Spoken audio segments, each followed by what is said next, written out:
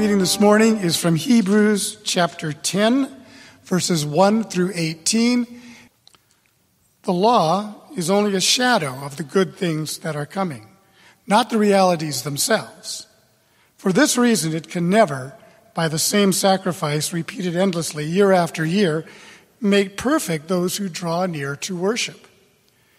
If it could, would they not have stopped being offered?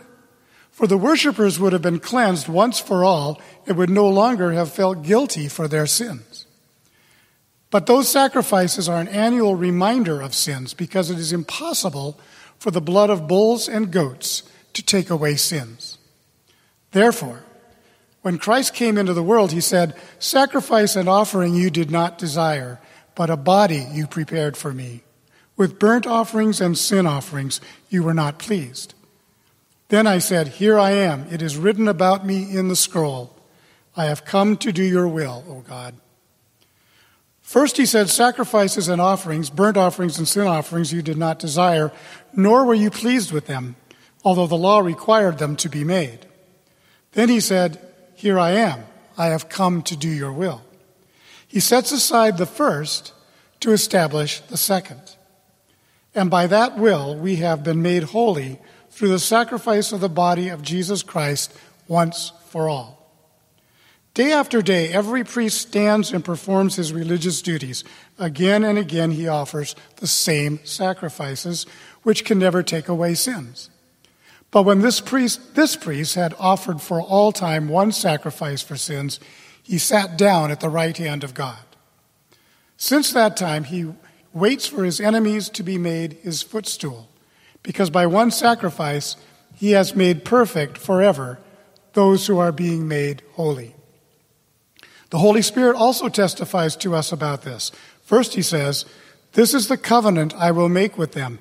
After that time, says the Lord, I will put my laws in their hearts, and I will write them on their minds." Then he adds, "Their sins and lawless acts I will remember no more. And where these have been forgiven, there is no longer any sacrifice for sin." The word of the Lord. So today, as we continue in our series of the foundations of faith in the letter to the Hebrews, we arrive at today's topic, which is the church and worship, and the foundational aspects of coming to church and worshiping God together in a community. So being here in worship, I'm reminded that over my whole life, I have been to a lot of worship services. I was raised in church. I basically have been to church every Sunday of my life, and there was a time early on when it was twice, on Sunday and on Wednesdays. I've been to many different worship services and styles. Like I've said before, I grew up in the Assemblies of God church, so I've been to some very Pentecostal, charismatic style services. I had an opportunity to attend a Roman Catholic Christmas Eve midnight mass. After we lost our second child to a miscarriage, I opted to attend an Episcopal church in downtown Sacramento just to go somewhere different, shake it up, feel worship in a different way. For a seminary assignment, I went to an Armenian Orthodox church where the whole service was done in Armenian except for the announcements, oddly enough. He spoke English for the announcements. And of course, I've been to numerous Presbyterian services, which don't quite have the flair of the Assemblies of God, Pentecostal, charismatic stuff, but definitely worthy and great services in their own right. I've been to summer camps. I've sung songs with kids. I've sung silly songs with kids. I've done silly motions on a stage. I've paddled out in the middle of a lake with a bunch of students, and we sang songs under the stars in the lake. Now, hopefully, you might be wondering, all right, Pastor Greg, now tell us, what's the right way to worship?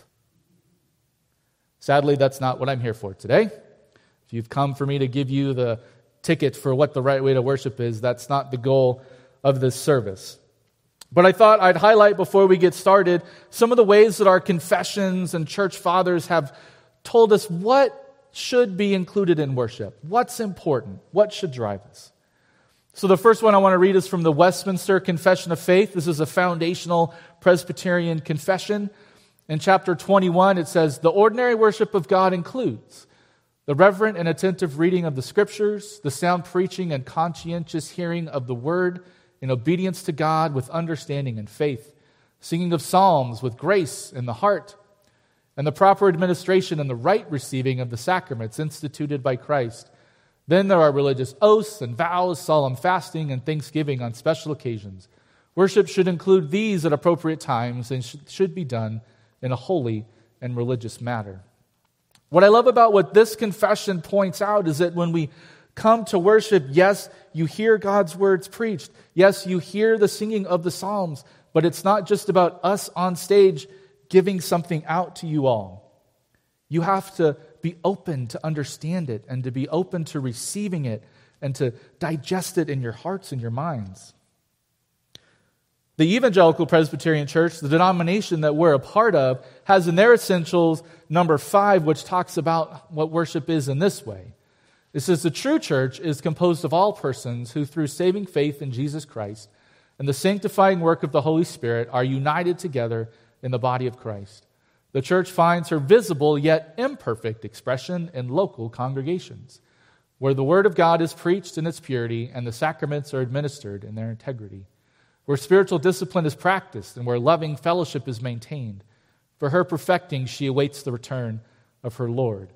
And what I love about what this essential explains is that it's in this local congregation.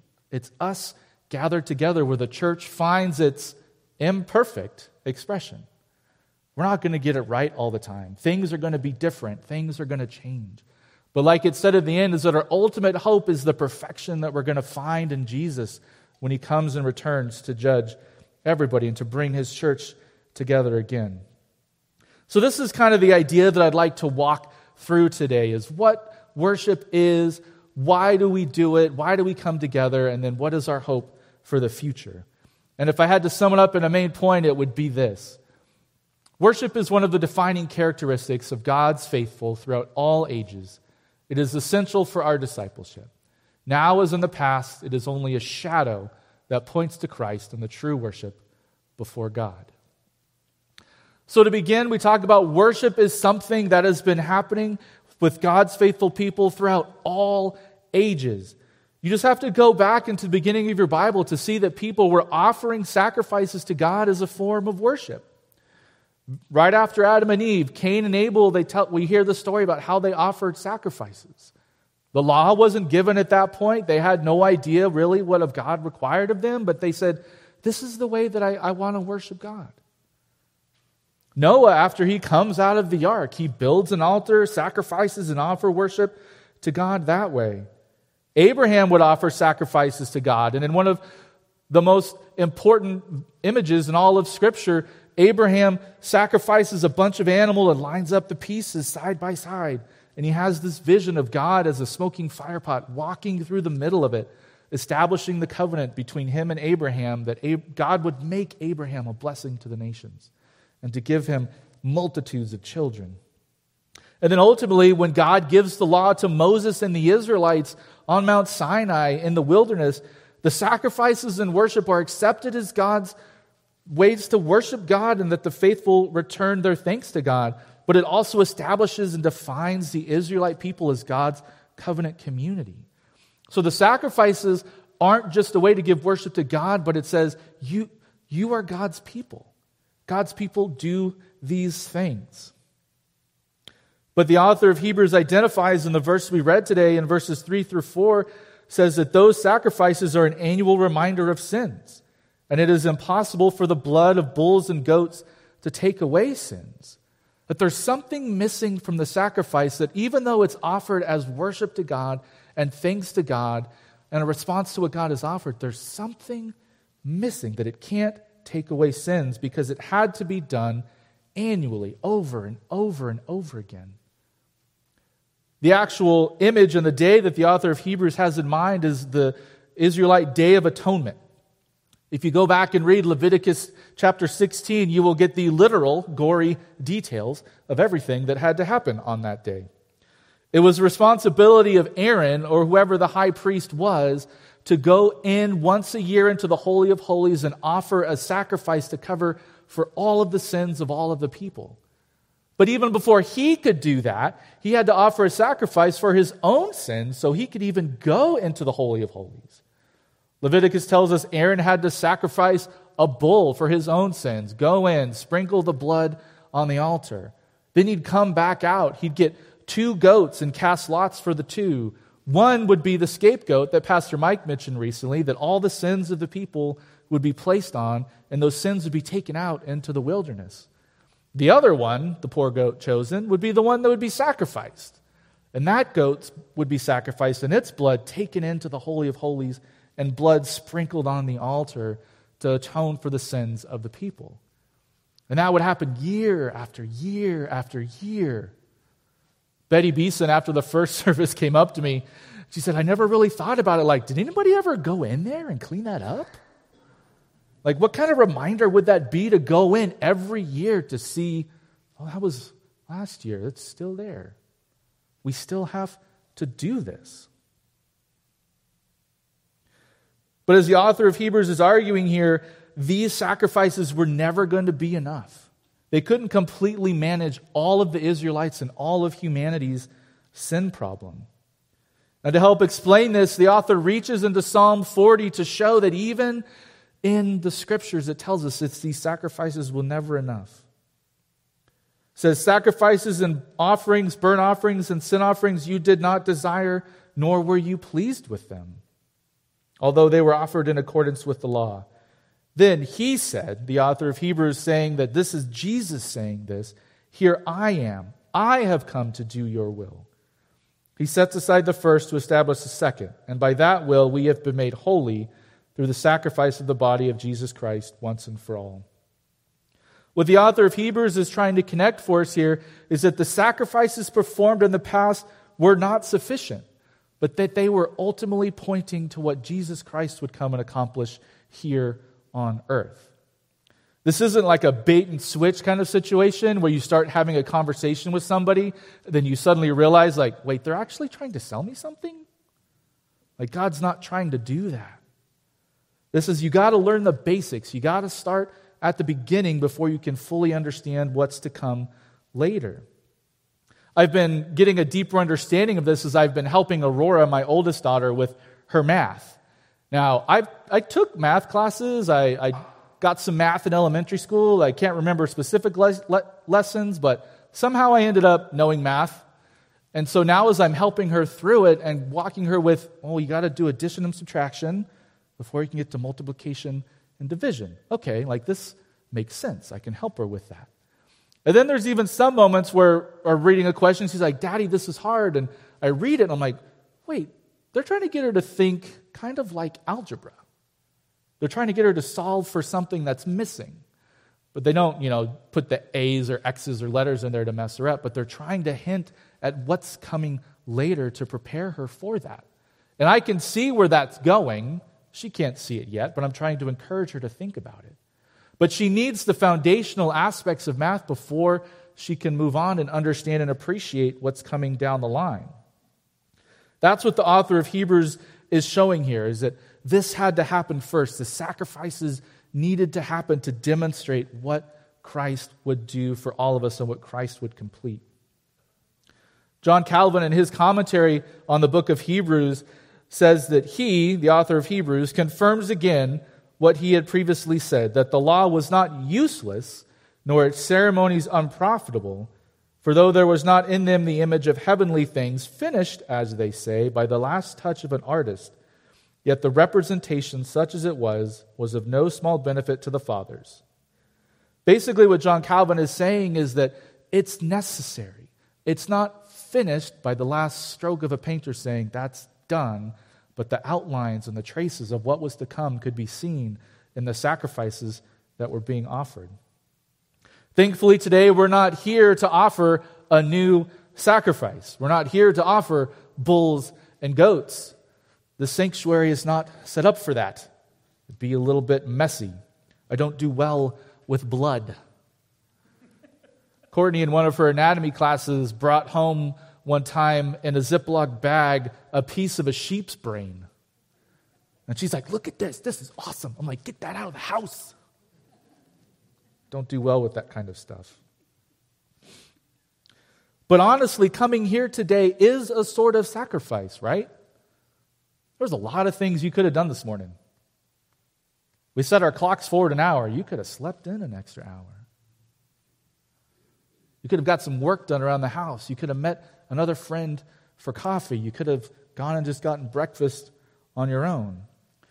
But by coming here today and sacrificing our time, offering our tithes and offerings, we are connected with those who have been worshiping God since the very beginning.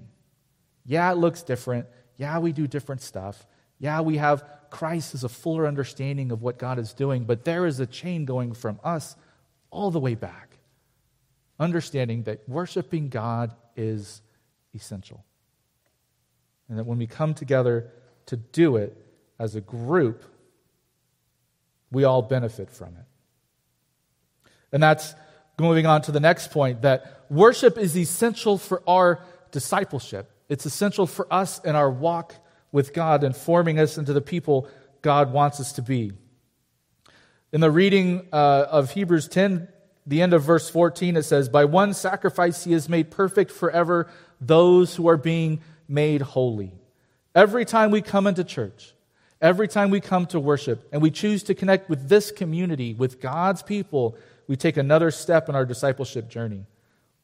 Like I said, I've been to a lot of worship services. I've heard a lot of sermons. I've sung a lot of songs. I've memorized quite a few verses. But if you pressed me to say, hey, can you give me like 5 sermons specifically that you remember that have affected you? I'd be hard-pressed to come up with 5. Can't say I remember those things specifically, but that doesn't mean I haven't been affected by the time in worship that I've spent with God's people, that I've spent on a Sunday morning or Sunday night or a Wednesday night. In the ancient times, in the early church, there were these people called the Desert Fathers. And they were a part of the church in the cities at one point, and they kind of realized that maybe being in the city amidst all the distractions wasn't the best place to find God. So they went out into the wilderness and set up shacks and hung out in caves, and they became to be referred to as the Desert Fathers, and people realized that they had a lot of wisdom out there because they were outside of the noise of what was going on in the city. So people started to go out there and ask them questions and to understand how they could connect with God better by being out there, and they were regarded for their wisdom. One of the stories about one of these Desert Fathers says, a man went out to talk to one of the elders, to one of the fathers out there. He said, "My father, I frequently consult with the elders, and they give me advice for the salvation of my soul. Yet of all that they say, I can remember nothing." Now it happened that there were 2 vessels standing empty beside the elder to whom he spoke. The elder said to the man who had come, he said, "Go, take one of those vessels, put water in it, wash it, pour the water out of it, and then put it back where you found it."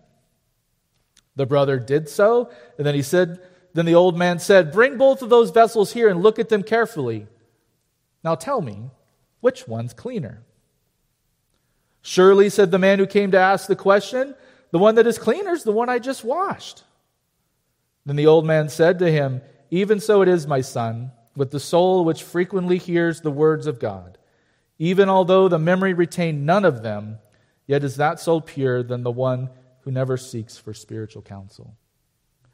Trust me, I won't be offended if I come to you next week and say, "Hey, what did I preach about?" You'd be like, something? Dishwashing? But I can know that just by being here and the continual reinforcement of working with God's people and being with God's people, that we get God's word in our heart and we are shaped and changed by it.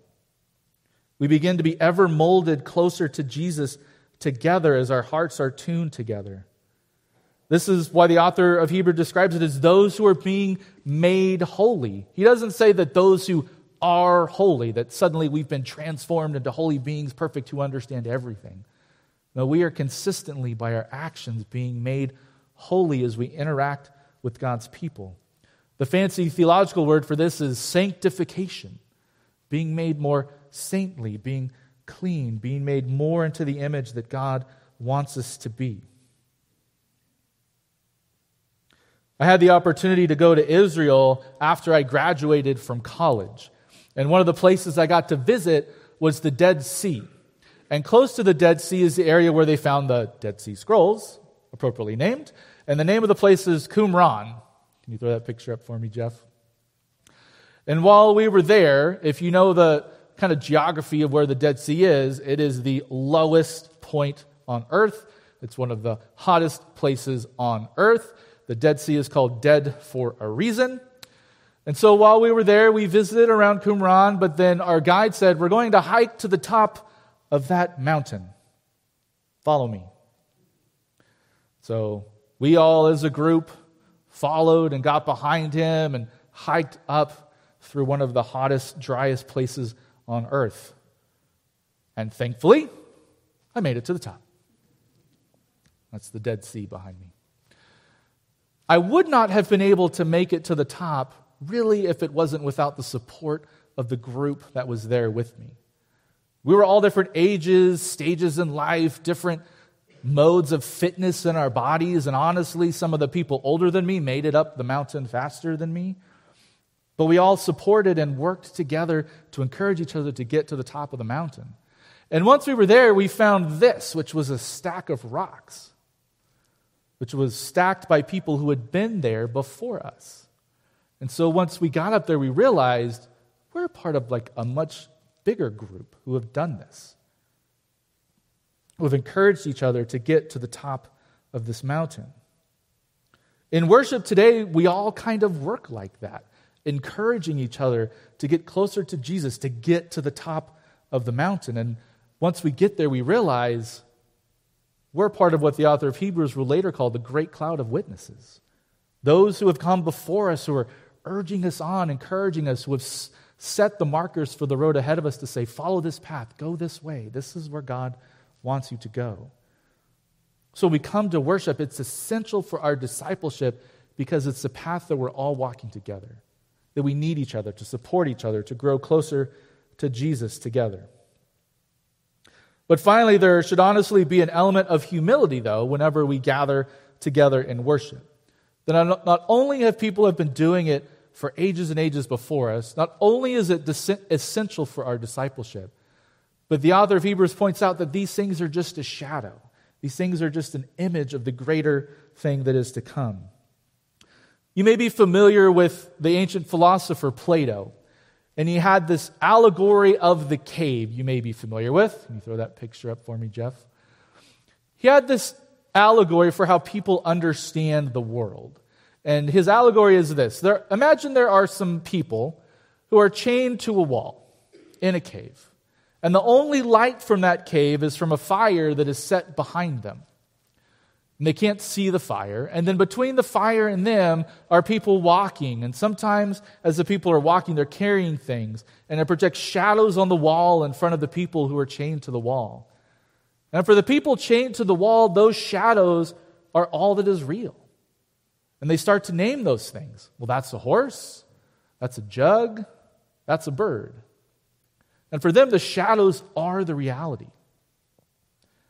Now imagine if one of those prisoners was freed, and they could get up and turn around and be like, wait a second, that stuff's not real. These people are carrying things. There's this fire that's projecting, and those things instead are real. And then imagine if that person who was a prisoner suddenly could get outside the cave, and then they'd go up into a world that was completely different, and the sun was the one that was providing light. And they all suddenly realized that everything in the cave was just a shadow, was just an image of what was true and what was real. That there was greater truth to learn beyond just the shadows that were being projected in front of them. I brought one of my most favorite things from home.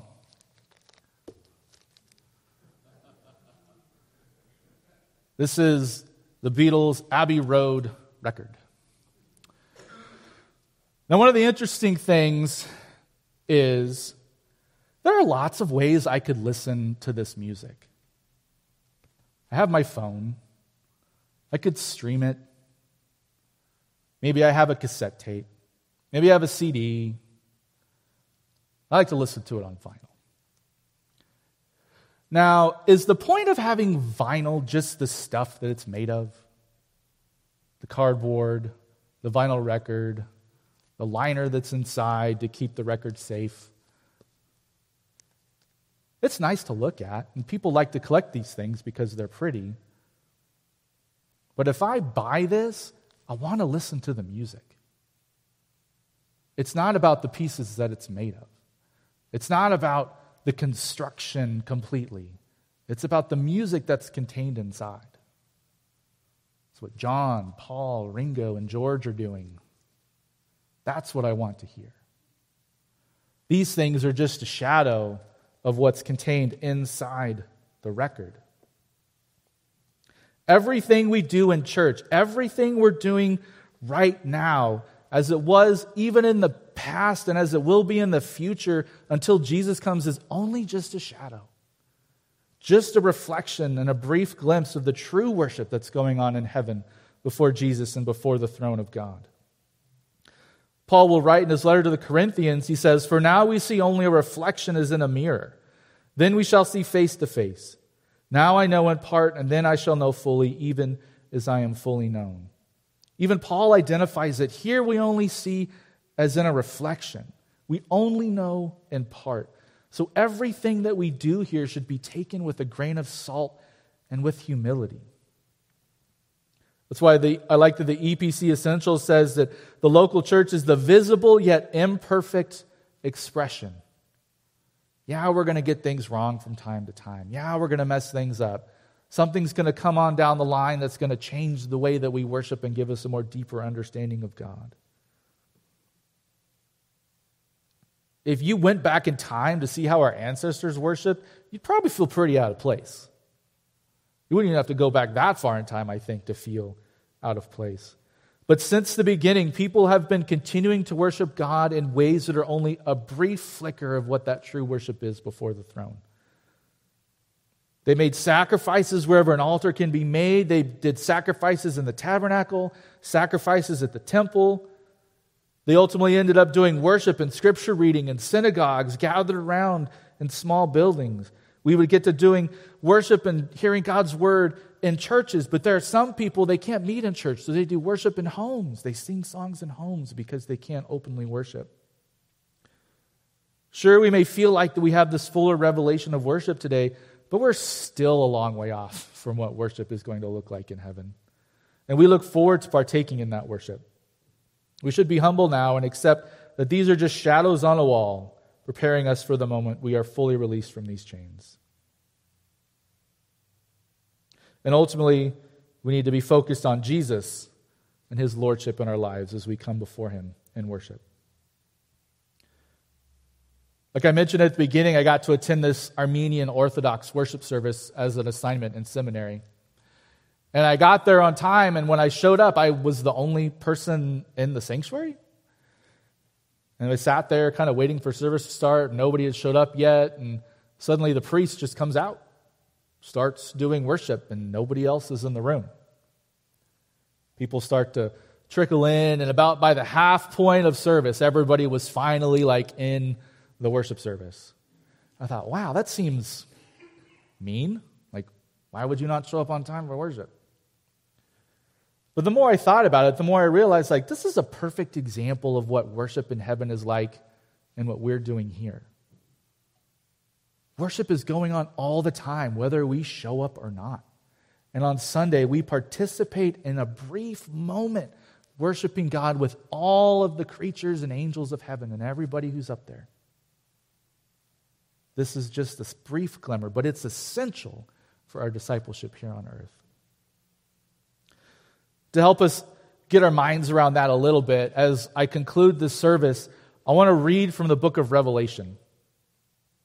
In chapter 4, verses 6 through 11, John is given this vision of what worship looks like in heaven. And so as I read, I want you all to close your eyes and to imagine yourself there and realize that just for a moment, we're right there with him. This is Revelation chapter 4. I'm going to start in verse 6. It says, in front of the throne there was what looked like a sea of glass, clear as crystal. In the center around the throne were 4 living creatures, and they were covered with eyes in front and in back. The first living creature was like a lion. The second was like an ox, and the third had a face like a man. The fourth was like a flying eagle, and each of the 4 living creatures had 6 wings and was covered with eyes all around, even under its wings. Day and night they never stopped saying, Holy, holy, holy is the Lord God Almighty, who was and is to come. Whenever the living creatures give glory, honor, and thanks to him who sits on the throne and who lives forever and ever, the 24 elders fall down before him who sits on the throne and worship him who lives forever and ever. They lay their crowns before the throne and say, You are worthy, our Lord and God, to receive glory and honor and power. For you created all things, and by your will they were created and have their being.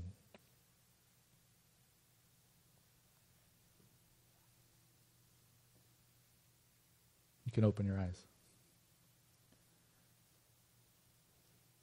That's the glimmer of what we're participating in. People have been participating in that since the very beginning that they could understand God in their lives. And we get to join with them in that worship. We get to join in it together as we all take steps on this pilgrimage towards heaven and towards Jesus. And people will continue to do it long after we're gone in forms very different than what we're doing now. But all of us, from the beginning until the very end, are joining in with that heavenly worship. So hopefully today you've got a grasp of the point that I was trying to lead us to, that worship is one of the defining characteristics of God's faithful throughout all ages, that it is essential for our discipleship. And now as in the past, it is only a shadow that points to Christ and the true worship before God. How great the chasm that lay between us, how high the mountain I could not climb. In desperation I turned to heaven and spoke your name into the night. And through the darkness your loving kindness tore through the shadows of my soul.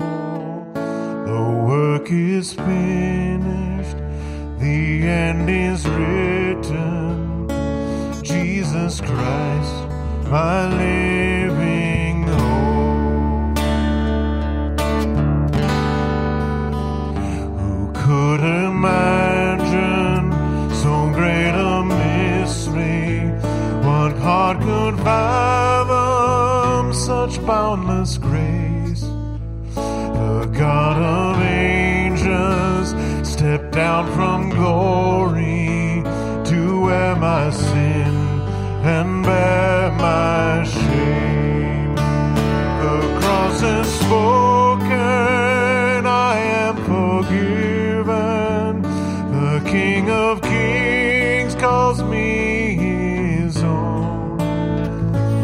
Beautiful Savior, I'm yours forever. Jesus Christ, my living hope.